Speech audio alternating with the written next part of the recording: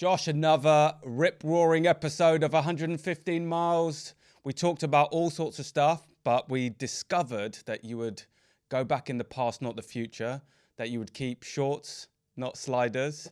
Everyone will have to listen to understand what that's all about. But more importantly, we talked about should we forgive Matt Hancock for all he's done just because he came third in the celebrity jungle. What else did we talk about? We talked about that, and I'll leave it for the viewers to listen and decide whether we ended up forgiving him. We talked about what's going on in Iran and China, and whether we can reach this kind of point where change is created. A fascinating conversation, powerful, and in typical 115 miles. I think we really pulled it apart in a way that perhaps not many people are doing.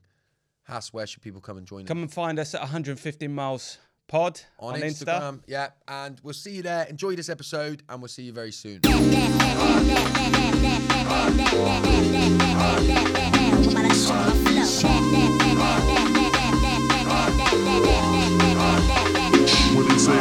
This is 115 Miles with Josh Connolly and Hassan Kaya. Growing up 115 miles apart, our lives couldn't have been more different, but we find ourselves today with many similarities and outlooks upon life. Join us on our podcast as we take a topical dive into life, work, culture, and everything in between.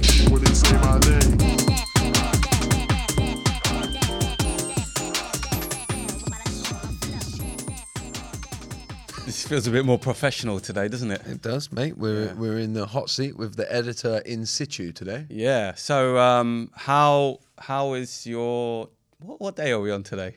Tuesday. How's your Tuesday morning going? Well, it's not 8 o'clock in the morning to start, so I feel all right, mate. As a result of that, I feel good and lively. £75 one way for a 48-minute train into London today. It's crazy. It's a fucking joke, mate. I was just about to say, on the train in, I was thinking, are we in like one of the worst times in society at the moment? Are we living through one of the worst times in society? Well, yes, I would. My answer would be yes and no, right? I think it's sometimes we say that in a bit of a knee-jerk way, right? And then we forget all of the amazing advances we've made with medicine and like criminality and the way that we like when you watch murder documentaries from the 70s, these murderers... That's an odd thing to pick. Well, no, but they, because they would run riot, wouldn't they? Because they'd never get caught because there was no DNA, and so like Billy the Kid. You don't get but you don't get murderers who murder loads of people. What do you call them?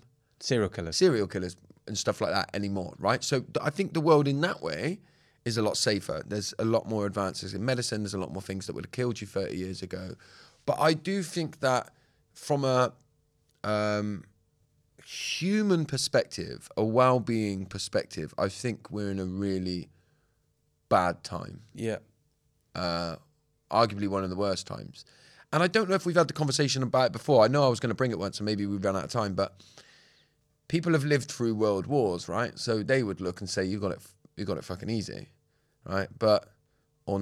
And back then I think they had a lot more community. I don't think we have connection in that way. Yeah. And I think I'm talking really specifically around the last 12 months, but it just feels like with everything feels like it's almost colliding at the same time. It's almost like all the different kinds of tsunamis, earthquakes, hurricanes, all that sort of starts coming at once. So, whatever's going on in Ukraine, Russia, cost of living, it's almost like capitalism we've been living in like decades of greed and capitalism, and it's all sort of coming home to roost. And actually we might come on to some of that a bit later. Yeah, and it feels like the world needs, when you think your laptop starts playing up a little bit and you think, I haven't shut this thing down for ages. And you think, I'm just going to shut it, and you think, I'm not even going to try and I'm just going to shut it down, and then you just watch everything close down. Then when you open it back up, you're like, it's better. I'm never going to let it get like that again, right? It does feel a bit like that. Yeah. The world, Nice analogy. Thanks, mate. I'm the analogy king. You just made that up. What, that I'm the analogy king? Yeah. Well, no, it's widely known. By who? Most people. Widely. Why? So I didn't mean to start on the doom and gloom of the world, but I'm glad we went there. Well, if the world is doom and gloom and we're a topical debate podcast, then Yeah, and we sort of solved it in 2 minutes. So yeah, exactly. Yeah, it should have as we always do. Yeah, exactly. So I wanted to ask you to dig deep into your history. I know you hate these ones, right? Yeah. But like those moments that really make you cringe when you think about them again. Like every time, it doesn't matter. Every time you think about that moment, it just makes you cringe. Right. Yeah. Can you remember any like moments like that? What, like in my whole life in general? Yeah, just Well, like obviously I was a raging alcoholic, so let's start Okay. there. So there's a few of them. yeah. There's a few of them. It's like embarrassment cringe, right? Not like, like when you just go, oh, that really happened. And every time I think about it, it makes me feel awkward. I've got a good one that I can come clean about, and I Yeah. was talking about it yesterday to somebody who I'm sort of mentoring. When I booked that event in Swindon? Yeah, and yeah. I said to you, I'd not long left my job, had I? Right? I didn't have much of a following, and I was like, and what had happened is I just started social media, so a lot of people that I went to school with were like, who I hadn't seen and stuff, were coming, and saying, oh, you're doing amazing stuff, it's amazing to see that you're doing well and all of that. And then I did this big event, and I was like, I'll sell 100 tickets for that, easy. Do you remember I said to you? Yeah. 100 tickets, easy, because just be people from Swindon I used to go to school with, they'll all be bang on it. I can feel myself getting hot talking about it. That's Go how on. cringy Oh, it is. really? Okay. Yeah. Well, then I booked it, didn't I? And Yeah. I fucking 2 weeks went past. I think I'd sold like 2 tickets or something like that, and then I shut it down, didn't I? And I said I put out that there had been a mix-up with their venue, Yeah. and that the event would have to be rescheduled, and just never rescheduled it. They're like waiting, like, where's Josh Conley? Said he was going to reschedule it. Just hasn't. Yeah, well, 2 Like- people that bought a ticket. Yeah. They're waiting. Oh, on you. mate, I feel so hot. Honestly, yeah. That's not too bad. I mean, Oh, I it was- think that's like you're going, okay, I'm going to call it early. But like, it's not like a real cringe. Should I tell you my real cringe moment? then, Every yeah. time I think about it, it still makes me cringe. So I used to work with someone who, we were really close colleagues, I thought, right? And then I stopped working at that place and hadn't seen him for a while. And then I was walking around London one day. I see him. I say, oh, there's Mark. So then I was like going, okay, is this a hug or a shake or whatever? And I went with hug, and he's a shaker. And we had that. Oh, yeah. No, I've done this a lot. I yeah. went to like go for the hug. He went for the shake, but I thought, well, I've committed now, so let me just keep going. And he just like Oh, he froze, didn't hug back. And it was cold. There was no hug back. And then I sort of lingered a bit too long, and then it was like we chatted and it was fine. But then I just kept thinking about it all day, thinking, oh man, that's just. Oh, yeah, that's bad. So that just every those time, moments- even now, just talking it, bringing it up, and just really makes me cringe. There's one time I remember this is going back a few years. I don't know if it was my wife. No, it's probably an ex-girlfriend maybe, right? And we were outside this club, and all I can remember, Scott, this lad I used to know, there was a big group of people, and because it must have been my girlfriend or something, they'd all never met her, whoever Right. it was, yeah. Yeah. So I introduced them all one by one, yeah. Hass, this is my girlfriend, Dave, this is my girlfriend, John, this is my girlfriend, and went all the way along the line. And the last one in the line was a bloke who I went to the gym with. I didn't go to the gym. He went to the same gym as me. We saw each other every day. Yeah. We spoke all of the time, and I didn't know his name. And I went, yeah, and this is Dave, and this is John. And then I pretended that I got waylaid because I thought, shit, I don't know this last dude's name. Yeah. And Scott went, and who's the last one? Because he'd seen what happened. And he went, and who's the last one, Josh? Go on, introduce the last person. And I didn't know. I crumbled. I just crumbled and looked at the floor. Oh, mate, that makes me go. But he wouldn't drop it. He kept going. Who is it? Oh, Go, brilliant. introduce the last person, Josh. You said. Oh, brilliant. Well done, Scott. Oh, that's pretty. Can you remember his name? I want to say Ben. I think it's Ben. It's not Ben, though, is it? Don't know, man. I don't know. I can remember exactly what he looks like. But that's not very It's a good for pretty podcast. cringy moment. Yeah. Oh, I'm sweating. I don't normally sweat when I do this In your podcast. new my new Saw Doctors teacher. Who are the Saw Doctors for anyone The greatest that isn't band of all time. 37? and I went to 37, How old are you? 35? 36. Oh, 36, sorry. Yeah, I think I'm 36. Okay. Yeah. No, I might be 35. Okay. Mid-30s. 35 I am, I think, yeah. I don't know how old I am. Yeah, saw doctors, mate. Went to see him on Friday. We had VIPs, passes and stuff, and I was like saying to you, do you know what's interesting? I was talking about this yesterday on Breathing Space, the live that I did. Plug. It is a plug, yeah.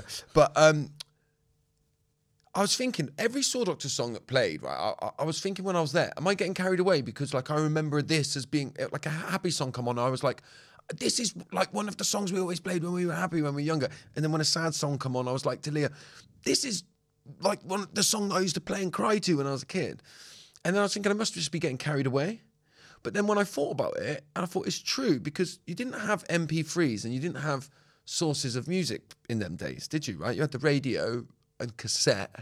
You used to record the top 40 maybe. Yeah. On the Sunday when it was on, Yeah. So as a young kid who wasn't out buying my own music, all I had was my mum and stepdad's CD collection, and I didn't really like anything in there, or there was very few things that I liked. So you had a very limited amount of music that you could listen to. And so like Saw Doctors were literally the soundtrack of a lot of my childhood, because it was all the music that I had. Yeah. No, I think we didn't have a lot of music when we were growing up. I only had like a few things of my sister's.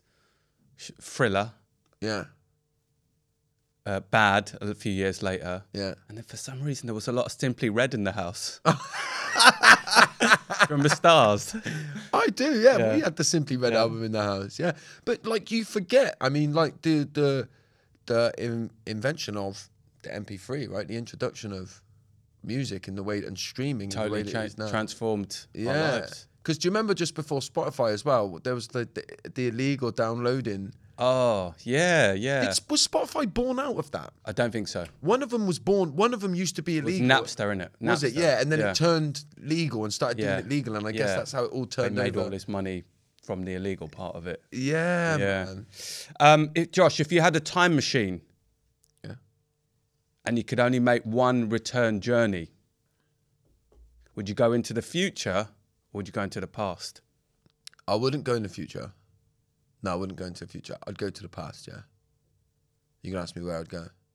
Yeah? Why not? Honestly, probably Valve Sound when I was about 17. Drum and bass night. Drugged off on my face. Because there was no real consequences in my life. I didn't have kids. You got to remember, 18 kids. I had a daughter at 18. So responsibility, consequences, everything. Yeah. 17, everything was working. Drinks and drugs was working, doing what I needed to do. Life was good, man. I can't believe you. What's it called? Valve Sound. Valve Sound. Brunel Rooms in Swindon was one of the only nightclubs in the country. Was it named after Brunel? What? Like the famous person Brunel? Yeah. Oh, yeah. really? Was he from Swindon? Yeah, like every good thing. Actually, I think he's like Bristol or something. But we've got Bristol, Brunel yeah. Rooms, and then we got the Brunel Shopping Centre. My kids all learn about him at school. Oh, okay. Islington Brunel or something. Don't know. Anyway, Valve Sound, mate. Brunel was the only place that could have this sound system, one of 3 that could have this sound system indoors. It was mainly for outdoors. And it was like, it started at 10, it'd go on till 5 in the morning. You'd come out when it was like Skibbity, Shabbity, Andy C. Oh, man. And like, Hype, yes, mate. And Fearless, Debt. I was listening to Debt the other day on the treadmill. How times have changed. There's a lot of people that will be like, reminiscing on listening to this. And then there's a lot of people who are going, who the hell is Josh and House talking Bruno about? was big like that, mate. Like, Grime, we used to come there all the time, We used to get, before they were big, Dizzy Rascal, Lethal B, Wiley. They used to just come and they'd be bowling about in there. You're just getting really excited just thinking about. I can see just man. but I really feel like you wasted your time machine. If I'm really honest. Well, where would you go then? Fucking beat Valve Sound. Circa 2005. I'd do what Biff did in Back to the Future 2 and go into the future. Would you go get future? get the sports almanac and then just bet on all the things that won. And just get like, I'd be so rich, I wouldn't talk to you anymore. Life's not all about money, mate. And if you did, then I'd just hate you because you'd be a billionaire. I could live with your hate when I'm a billionaire. All right. You can't mess up the future, man. It's a dangerous game. Yeah. Alternate reality. I'd take it on, mate. I'd take it on. I'd just do a little. Well, you go be I'd a just do a little billionaire. lottery win. And You go be a billionaire. If I went back to Valve Sound now, yeah, with the minds that I've got on now, I'd probably be a buy billionaire. Valve. I'd probably be a billionaire by now. Yeah. Say no more. Yeah. We shall say no more. Now, I know you really well, so I'm going to ask this question, but you're going to have to give the context to the listeners. If you had to lose one thing for the rest of your life, would it be your sliders or your shorts? What do you mean? What? So I'd have to walk around without them? You can't have the comfort of one of them for the rest of your life. Your sliders or your shorts? You said I have to give context to this. Should I know more about why you're I just always thought you walk around in sliders and shorts at home. I do, mate. Yeah, so Okay, there's yeah. the context. That's why it's such a hard question for me. I would lose my... Oh, it's hard, man. I'll tell you what, I'd lose my sliders. Oh, easy. Come on, tell me Because why. I was going to say that I would happily just walk around in my sliders and my pants when I'm at home. But your pants haven't got pockets You need pockets, man. for my phone and that. Yeah. So I would probably lose my sliders. Yeah, and just shorts. But like, if I could live in a world where I just went everywhere in just my shorts, I would be happy. The people would be happy. The People's Republic of Josh Connolly. Very good question. Yeah. Very good question. All right. Emotional check-in. Our famous emotional check-in. It has become famous. Yeah. Isn't it? Yeah. Infamous. Infamous. I want to do it slightly differently today because I think I just want you to think about it differently. I want you to think about the yin and the yang, the yin and the yang. Okay. Okay. So what's your sort of, if you're feeling one thing, what's almost the opposing force, that you might be feeling? Does that make sense? So the idea is that we don't necessarily have to hold one thing that is true. Yeah, okay. So, so that's what I'm trying to say. So if you are sort of feeling one thing and another thing, the yin and the yang. Yeah. So you go first. Okay, good. Look, the first answer that comes into my head is I feel really excited already looking into 2023 and the plans for what I want to do with the work that I do and everything like that, right? But the undertone of that is driven by fear that I've created something that feels very special to me in my life from lots of different aspects. And so the excitement of going again next year, can I do it again? Can I improve in the way that I do? Can I grow what I want to grow in the way that I do?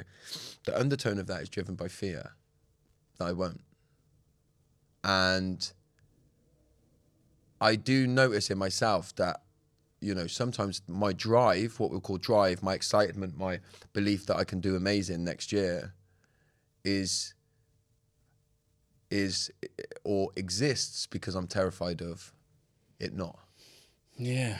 So there's two very opposing things, yeah? Yeah. I mean, I could almost carbon copy that for myself. Yeah, we're in very similar stages, aren't we? Yeah, like I definitely feel some of that. I think for me, before I go into me, like, how do you manage that? How do you deal with that? Is one just stronger than the other, and that's what's keeping you going? No. It's the fear of the fear. If I slow down and don't focus on thinking, right, let's just keep jumping, keep going, keep building. Yeah. If I slow down, then I'm left with just the fear of it not happening. Do you know how I know that about you at the moment? Is when we see each other and we've got a short space of time, it's almost like you go, right, I'm going to tell us this, doing this. Yeah. And it's like, and I don't mind it because we've known each other a long time. It's just, I know that's like, you're just on it and that's your energy right now. Yeah, and look, I say to people all the time, like when everything's just as I want it to be, in my life, when I look back over my life in general, when things are just as they're supposed to be, that's when I get most anxious and most paranoid. Yeah. And in the past, what I've done is blown my life to bits off the back of that because I can't deal with the anxiety that comes with feeling like everything's just as it should be, right? So let me blow my life to bits and get busy building it again. Yeah. Right? Whereas, and then so what I've done, what I do in my life today, and people say, how have you got over that? How did you stop that? I say, well, instead of blowing my life to bits now, I have like a core belief that I can make it even better. Do you know what I mean? So I don't need to blow it to bits. Let me get busy trying to make it even better. Yeah, nice. And like, look, how healthy is that? And how much of that is sort of unhealthy? I don't know. Like, I don't know, but it works. Better than blowing shit up, and Exactly, like man. definitely better than that. it is, Like it's almost like going, okay, what can I do differently, and how can I improve this? How can I get better? Yeah, exactly. That's perpetual development and growth, isn't it? Yeah. And look, sometimes it's obsessive, but this goes back to what we've talked about in the past, you know, when some of these big kind of business people say, you know, don't let, if it's cost your mental health and all that stuff, it's not worth it, all that kind of chat. And I sort of say, well, actually, it's not really true. Like, it's leans into your question, right? Which is that we can feel and be with loads of different things at once. And it's like, it's amazing because it does really well for me and it makes me feel good about myself. It's probably driven by a lack of love for myself and a lack of ability to be with myself. So all of those things are true. But I'm in a good place as a result of it. That's brilliant. I would say, for me, I feel really tired. Like mentally pretty tired coming into the end of the year. There's a lot been going on. We talked about it a fair bit on the podcast. And then the other part of me, that's kind of the opposite of that, is my resilience seems to be kicking into overdrive, right? So for me, I know you talk a lot about resilience. And for me, it's not even doing the work that you do. It's almost like whatever like my autopilot is. I'm on autopilot, but with that, I've got a lot of energy. Yeah. And part of that is down to the fact that I'm taking paying more attention to my health. Yeah. What I'm eating and, you know, sleeping better and things like that. So that's really helping. But I know that I'm just like, I've got to keep showing up. So I've gone through periods where I felt quite lost about what to do. Mm-hmm. So I can just procrastinate like crazy. Whereas now I'm really clear on what I need to be focusing on, what I'm doing, and I've got a real, a focus. The problem is that I'm probably taking too much on. Yeah. And not delivering across everything. And I sort of had a bit of a chat with a few of the team a couple of weeks ago, which I realised that actually, in order for me to really thrive, I actually need to start saying no to some things now. Yeah. Which is what I started to do this week, just started to kind of hand things off. So that's really helpful. So I think the tiredness is something that I'm just looking forward to addressing when we get to like Christmas in a few weeks. Yeah. But I'm also enjoying the resilient part as well. I'm enjoying just being productive and getting stuff done. Yeah, and it's interesting. I think if you look back over the conversations that we've had over the last couple of years on the podcast, I bet if you amalgamated them all together, we're saying the same thing very regularly. Yeah. And again, I do think in the end you start to understand that this is kind of like the dance of life. That it's not that you like figure something out and then never go back there and, mess up or don't overwork or don't be on your limit and don't be needing resilience. It's more that actually you get to these places and you start to think, I know what this is, I know where I am, and I know the direction, and that's okay. Do you know what I mean? You just get more and more aware. The awareness doesn't always necessarily mean that we just become this better, well-oiled machine, because we're not machines, we're humans. Or are we? All right, cool. So, this next segment, thank you for that, by the way. It was a good check-in today. It was good, yeah. Very good question, by the way, the way that you framed it. Cheers, man. Yeah.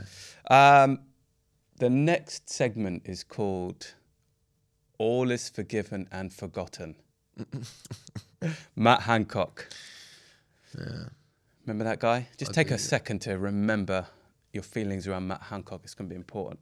So he was reportedly paid $400,000 or so. He'll make more money through books and interviews and stuff like that coming out of it. Probably make about $1 million or so, maybe, just by going into the jungle. Everyone thought probably that he was going to get absolutely blasted by the public. He was going to get pulled apart, but actually he came third. He got to the final. Yeah. And it's seemingly the public have, forgiven. Do you watch it?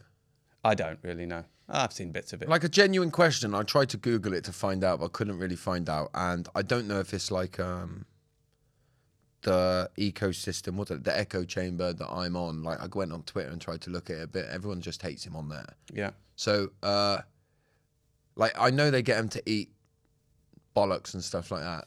Like, did he make it to the last 3 because people were they getting him to do loads of crazy shit? He was, but he was taking it in his stride. It's almost like he zoned out and just kind of did it, and like he did it all. And like, so when you want, like, you've seen someone like, I don't know, whoever like that butler was, that Princess Diana's butler, who absolutely freaked out, and it's real comedy. You thought you were going to get real comedy, that he was going to freak out, but he was just cool as a cucumber, which I think says something about the way he was a politician. You know? Yeah, what you mean, a politician that could just completely dehumanize himself and completely, think there's a money pot at the end of this. So it was funny. He ate kangaroo penis and balls, and he had to do all these horrible things, and he got an opportunity to say how sorry he was, and he said he was sorry so many times. He just wanted to be forgiven. Sorry for what?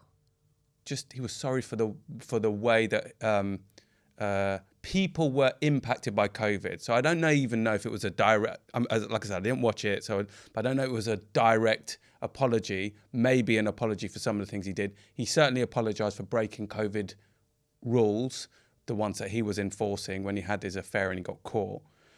But he's saying sorry. He's acted sorry. He was repentant, right? And he even shed a tear and just asked for forgiveness. Yeah. And the people in the camp sort of kind of commended him for it. And I just thought, oh. Yeah. And that just seems to act as an echo chamber for what was going on. So maybe he was kept in third to keep him doing those things. But quite early on, people could see that actually he wasn't fazed by it. He was just taking it in his stride. So in the end, it was like, well, they kicked out other people, instead of him. I'm glad he didn't win. But while this was all happening, let's just remember that, he was the person that was health secretary that was in charge of enforcing things like COVID rules and restrictions, that was keeping families away from each other, keeping you away from funerals, keeping you away from seeing people that you love die in hospitals and in nursing homes and all that sort of stuff.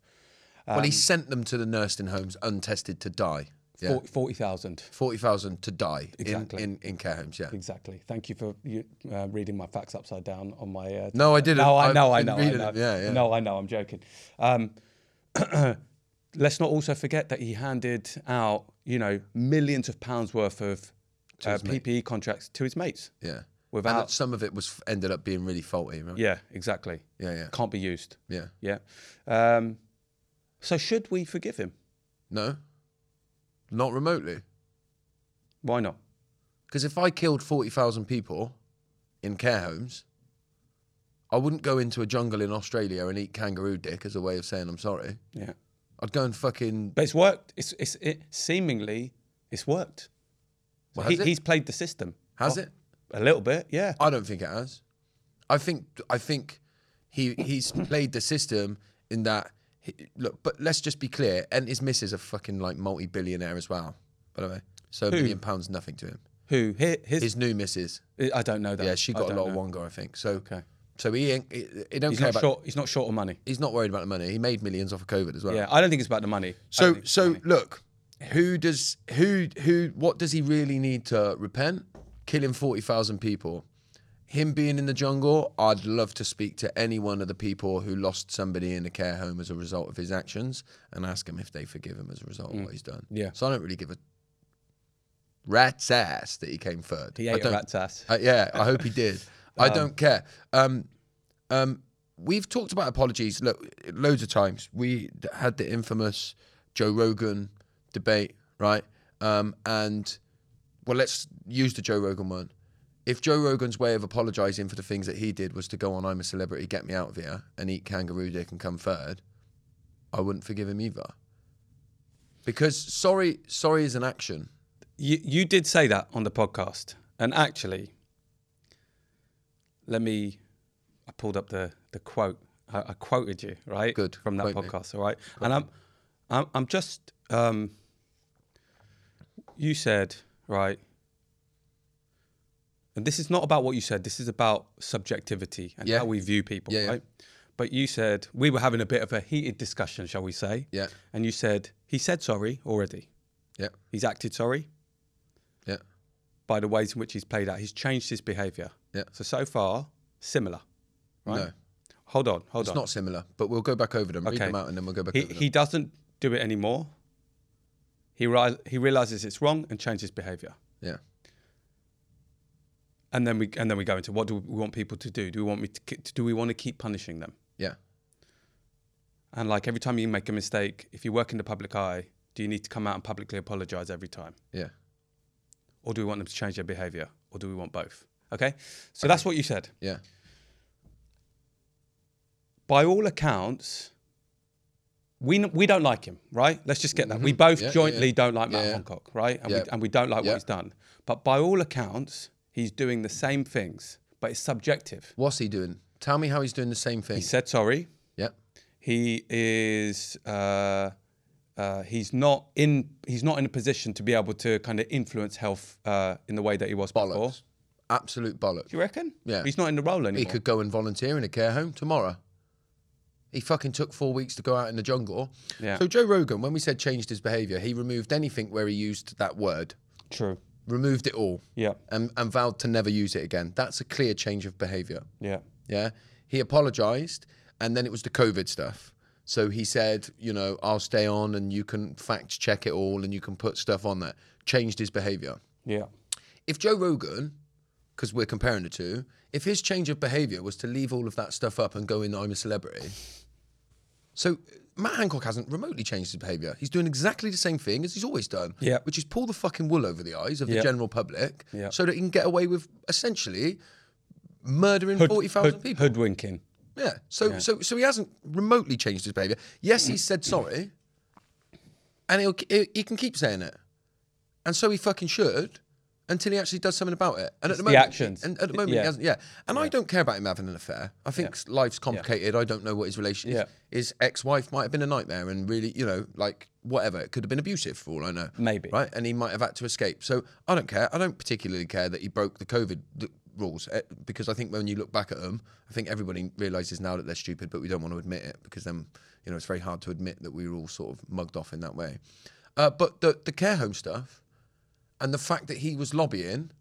So do you think now Matt Hancock's gone in the jungle and doesn't have any of his fingers in these dirty pies anymore? Oh, of course he does. Well, exactly. So he hasn't remotely changed his behaviour. No. He's doing what he's continuing to do the same thing that he's always done, which is go on TV. Remember, he went on TV and cried when the first vaccine was administered. Stephen Bartlett. Yeah.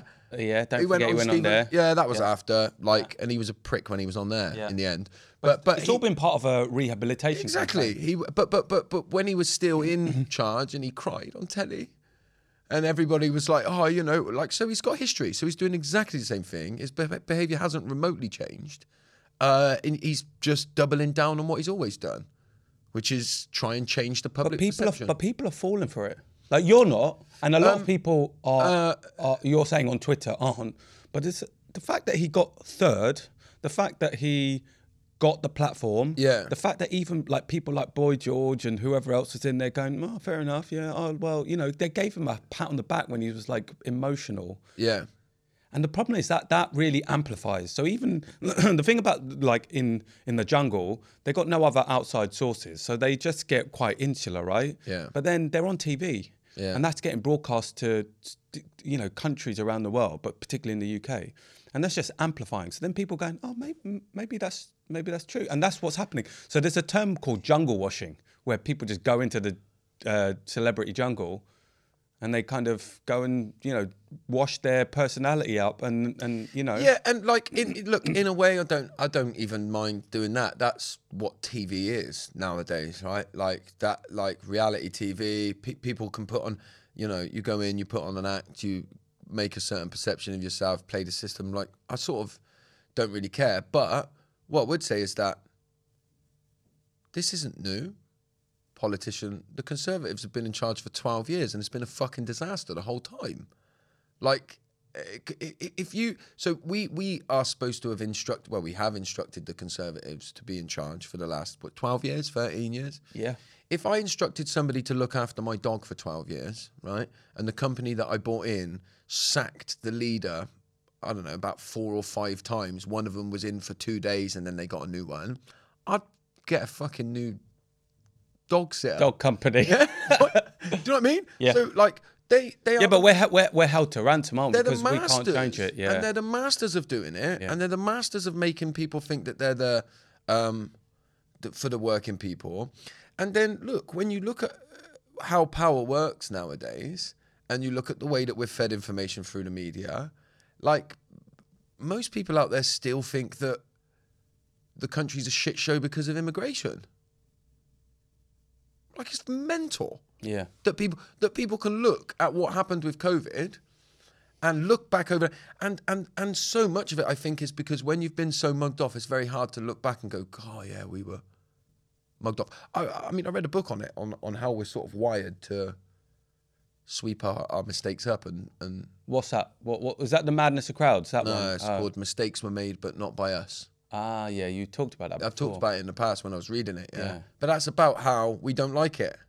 It's uncomfortable to look back and go, yeah, man, that was really bad. Well, it's funny, like, we're about to go into another segment, actually, and it was around, I was doing some research around China's response to COVID, and actually, they have this zero COVID policy, so they've basically tried to crack it down, and they didn't import any vaccination, so it's widely considered to be less effective than some of the other vaccinations, and I appreciate I'm potentially getting to hot water here with you on this stuff, but part of the reason that they won't do it now, this is what it's perceived, is that they want to lose face. They want to go back and say, "Oh, we made a mistake." They can't allow that to happen on the world stage, and it's like, well, we'll just carry on with this lie. With this so fallacy. we'll play politics with it, right? Which is what happens. And let's, like, are we going on? So Matt Hancock should not be forgiven until he changes his actions. If he changes his actions, if he went into nursing homes, if he genuinely looked like he was repenting, would you forgive him then? Yeah, I'd still think he's a dick. Yeah. But, like, at least... But you'd be open to forgiving him? I don't know if he should ever be forgiven, necessarily.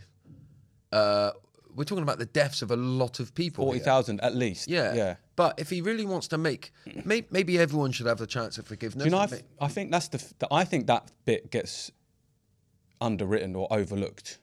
Like, they focus a lot on the PPE stuff, and actually that... Well, that ain't a fucking accident, is it? Actually, they focus mainly on the affair. Well, that's true. Well, so would Even I. more. So would I if that was like... If and the that's three what things and that's that what he done, talked about, because his get out is, I fell in love. Yeah, and I've heard him say it a million times. Which, by the way, like, I'm not totally adverse to. Yeah, because I don't know his relationship status and what not status. No, I know, you've said that. That's fine. So all that. Yeah. No judgment there. That's fine. Do what you like. Two consenting adults. But when that becomes the narrative and the story, that's much easier to defend against, because you sort of say, oh, well, it was my heart that, that led me. Yeah. And actually you stop talking about the fact that he's made millions and he fast-tracked and, put companies into the fast lane. They made millions, and all at the cost of us. They put, things that we couldn't use. And that had to be incinerated, and then we don't talk about that. And I think people probably get blinded by the emotion of it all, right? I didn't watch it, so he might have come across as, you might have seen the human in him, right? And I, in my head, I've dehumanized him so I can call him whatever the hell I want, right? Did you watch that Netflix series on the, this is a weird link, that serial killer? Dahmer. No, I haven't seen it yet. No. So, like, when you watch the whole of that, you realise that this bloke was awful and he was killing people and the things that he done was awful. But you get a sense by the end of it that you almost feel sorry for him. Yeah. Yeah, right? And so the two can sort of coexist, because you get to see the human behind him, right? And you start to realise it's almost not his fault that he's like that, right? But that's not the society that we live in, And maybe if I'd have watched I'm a Celebrity, I might have seen the human behind it, and then I would have quickly reminded myself what he did and thought, I'm not here to have sympathy Yeah. for somebody that's done I that. think it's same as Jeffrey Dahmer. Yeah. Yeah. So Matt Hancock is the same as Jeffrey Dahmer. Exactly the same. All right. Moving on. Moving on. It's Jeffrey Dahmer, is it? It is Jeffrey Dahmer, yeah. And they are very similar. Yeah. They look the same as well. Not remotely. No. Okay. So the next section is called Everything Cracks Under Extreme Pressure. Okay. So we've had protests in Iran for almost 2 months, right?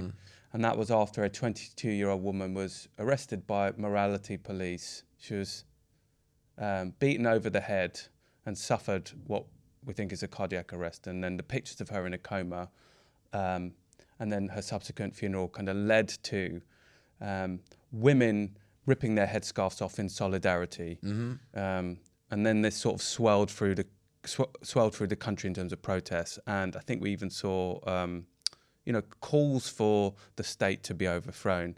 And I think the Iranian men's football club at the World Cup refused to sing the national anthem. So it's kind of hit on the world stage. Now, the reason I mention that is,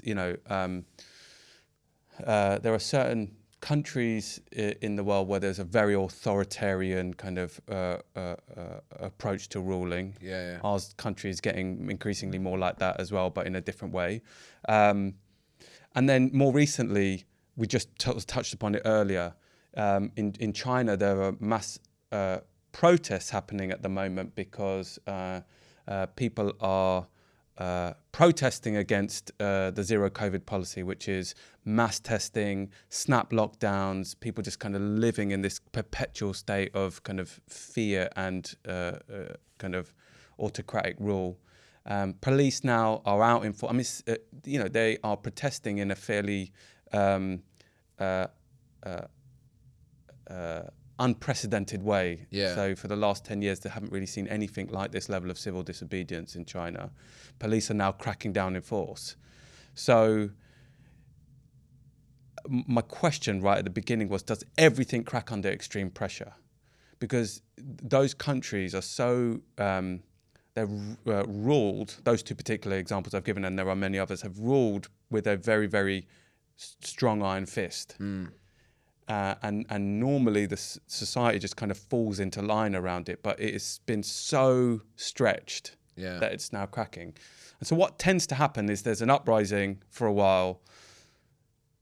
You then have kind of the power, the forces kind of constrict, the power kind of comes back in, they contain, right? And this might take a period of time, and then things just kind of settle back over a period of time, and that usually works.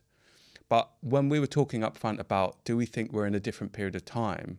Like, what happens if that normal process doesn't work? So those in power will try and just become more powerful. But I think there's a moment where it might just subside or it might just break through. And I'm just curious about what you think. Mate, there's so many like layers to it. Like with the Iran thing, you would hope that, especially like with the men's team and that, they like seem like they're on board with it. You'd hope that would start to create some sort of meaningful change in there, right? I think, by the way, it should be one of the biggest news stories out there, right? And that to me that feels very revolutionary, that the moment with the young lady that died of a heart attack, and then the fact that these women are now, protesting in the way that they are. I noticed that young people in schools are joining in, right? It feels like reminiscent of, like, I don't know, forget the lady's name, but who refused to get off of the bus, Rosa right? Parks. Yeah, so it feels that to me feels very much like it could be a big moment, and could create proper change, and the people that deserve some power will take some power back. The China one doesn't feel too dissimilar to me to the UK, so I sort of think that that doesn't feel as revolutionary as me. I'm focusing less on the specific situations and more on kind of the breaking point, right? When you get to a breaking point, because you sort of, you know, you live under a certain rule and that you just kind of get on with it. And then there comes a point where you don't. And you can even liken that to us, right? So we all lived on, and that's why the Matt Hancock thing, him breaking it is the issue. It's not about whether it was the right thing or not. We all probably look back at it and go, well, a lot of it was total bullshit. And we can not, I don't want to speak for the whole, you know, nation, but I can look back on it. I know you look back on it and you go, this was all bullshit. And I think it's the feeling of being mugged off. It's the feeling of going, you know what, we were doing this, and you were the one that was in charge of doing it. Yeah. And there was that feeling that started to break it. And I think where we're seeing it now is everyone's kind of just fallen in. The Tory party have been in rule for, you know, 12, 13 years. Yeah, and they could still potentially win the next one. And they might still win the next one. Yeah. And so the point is that people have just gone, okay, well, it's, you know, it's to do with Brexit, it's to do with the Ukrainian war, it's every other reason other than the people that have been in charge. Yeah. And then I think just the last few months with Liz Truss and Kwasi Kwarteng and just all of that happening, it's almost like we are like, fucking hell, this is, you know, people are actually in poverty. And even if you aren't seeing it yourself, you're seeing it around you, right? Yeah. And so we're sort of reaching that sort of breaking point. But the point, I'm less interested in the situations and more like, is there a point of no return where people just go, right, the dam's burst now? No, not necessarily. And I think that's because one of the problems I think that's happened is because is the disconnect between power now, as in like you've got that real like part of society that's like got so much power it's unreal, and they hold most of the power. And then there's the rest of us. There's no longer, we've talked about it in the past, I mean, there's no longer this sort of ladder of class where you can move up and become one of the rich and powerful. The rich and powerful now have control and so much power sort of almost globally, yeah, or over a lot of the world, that there's then just the rest of us and we're left feeling very powerless. And I think what happens is because as humans we're comfort seekers, when we reach that breaking point, you know, it's like how people stay in relationships that they don't want to be in. They'll have a big argument and they'll think, this is it, it's gonna end, it's gonna be over. And then they don't, because it would mean selling the house and sorting the kids. And then so they have the big argument, they think it's the moment, they go, maybe stay somewhere else. And then after a couple of days, when the heightened emotion has settled down, they go back to seeking comfort, and you go back and you just think, wow, this is just the way that it is. And I think you see that. This is the problem. You see that play out with all of the things from Black Lives Matter to even what's gone on with the Conservatives of late now, right? It's sort of, that's all settled down, isn't it? Well, yeah, exactly. Like Rishi Sunak is in. He's respectable now. He's sort of speaking on the world stage. Wears a lot of savage, dresses nice. But it's almost that stuff in the past is sort of in the past now. Well, that's what they want you to believe, right? Well, exactly, yeah. But we all, myself included, right? All of us have a tendency to just go, well, it's all right now. That's why everyone gets really pissed off with me when I talk about COVID, because I won't let it go. Because people are really just like, let it go now. It's nice now. Yeah, I mean, they proper mugged us off, and, you know, we've got this whole generation of COVID kids and we've done nothing to give them extra support. But, you know, I can sort of forget about that because I'm back to my day-to-day and everything's all right, so let's just forget about it. Yeah. And it's comfortable. Yeah. So that's the problem you've got. So that's why I say when I look at, like, the Iran situation, it's almost like there is no level of comfort for them to go back to now. Do you know what I mean? Like... I don't know the situation well enough, but from the outside looking in, it feels like, you know, we're not going back there. It's never been comfortable and it won't be comfortable. There's no comfort necessarily to seek there. Yeah, but I wonder if the people of Afghanistan thought that, you know, like when like they were quote unquote liberated from the Taliban, only to have the US and the UK and everyone depart Afghanistan and the Taliban are in rule again. You know? You know, I thought it was really interesting to go off on a little bit of a tangent here, but, you know, an English journalist asked the Iranian manager how he feels about what's going on in Iran and the lost lives of people like that. And Gareth Southgate, when we played Iran, have you seen this? No. An Iranian journalist asked Gareth Southgate, based on the fact that your journalist asked our manager about that, I thought it'd be nice for me to ask you what you think about all the innocent lives lost in Iraq and Afghanistan. Wow. And Gareth Southgate said, well, he can't comment. Yeah. But I just thought it was interesting. Yeah. You know, I do think there is this is a slight tangent, but we're very good at pointing and looking at how we've talked about disasters every other country is. Do you know what I mean? We've talked like about we're a disgrace here in many ways. You know? But we're very good, and I think that happens, right? We're very good at turning a blind eye and just being comfortable and thinking, no, I'm all right, rather than seeking the truth. And seeking the truth is a horrible. Well, horrible task. What happens? What happens is, it's the fear of. It's the fear of the risk and the repercussion that actually keeps people in the status quo. Yeah. So you might rise up, but what happens is the metaphorical baton comes down. Yeah.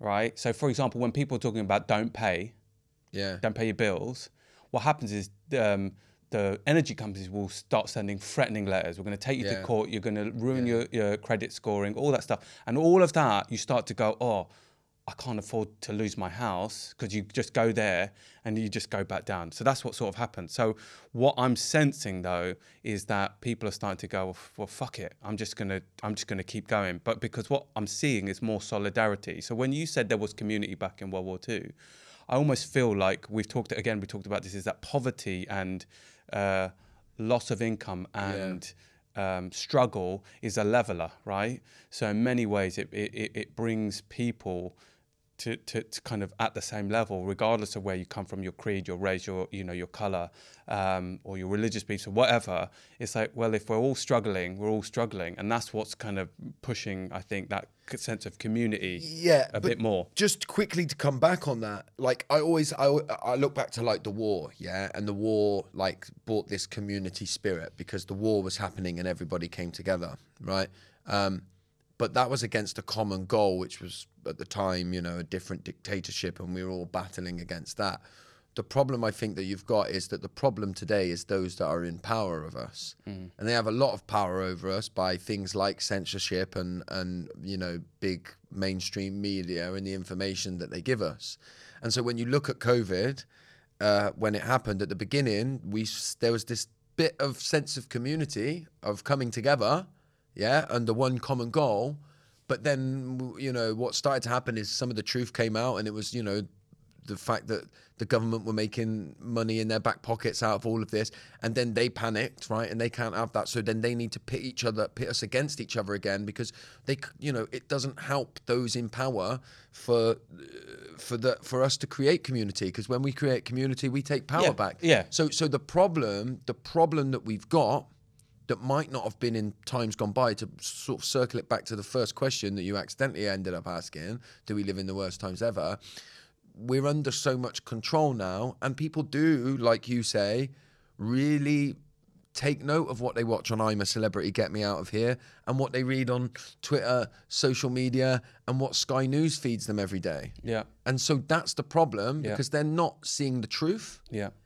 In its entirety and making their own decision. They're fed certain narratives. Nick Hancock, Nick Hancock. What's his name? Matt Hancock. Nick Hancock's the TV presenter. But he had a bit of an affair, but he's an all-round nice guy, and he made some mistakes, but we can like him, and conservatives messed up, but it was a hard time. And, by the way, there's lots of immigrants coming in on a boat, and you should be worried about that. And if you're angry, direct your angry that. And so that's what happens. And then you have like things like humanitarian issue that we should all really, really care about if we really care about people. But the media and those in power direct our anger towards them. Yeah.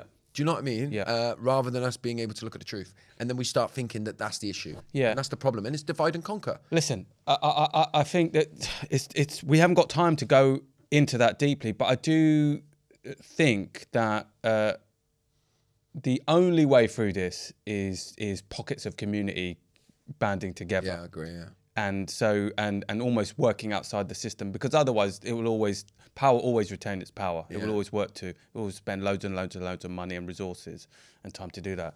And so what we're seeing in the examples we've given is people at a base human level going, oh, we've had enough. Yeah.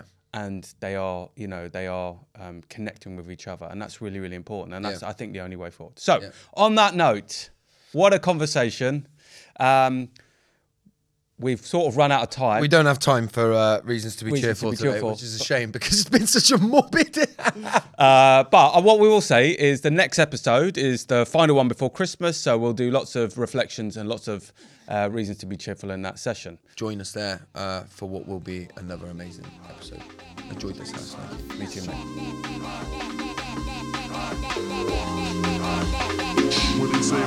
Thanks again for listening to 115 Miles with Josh Connolly and Hassan Kaya.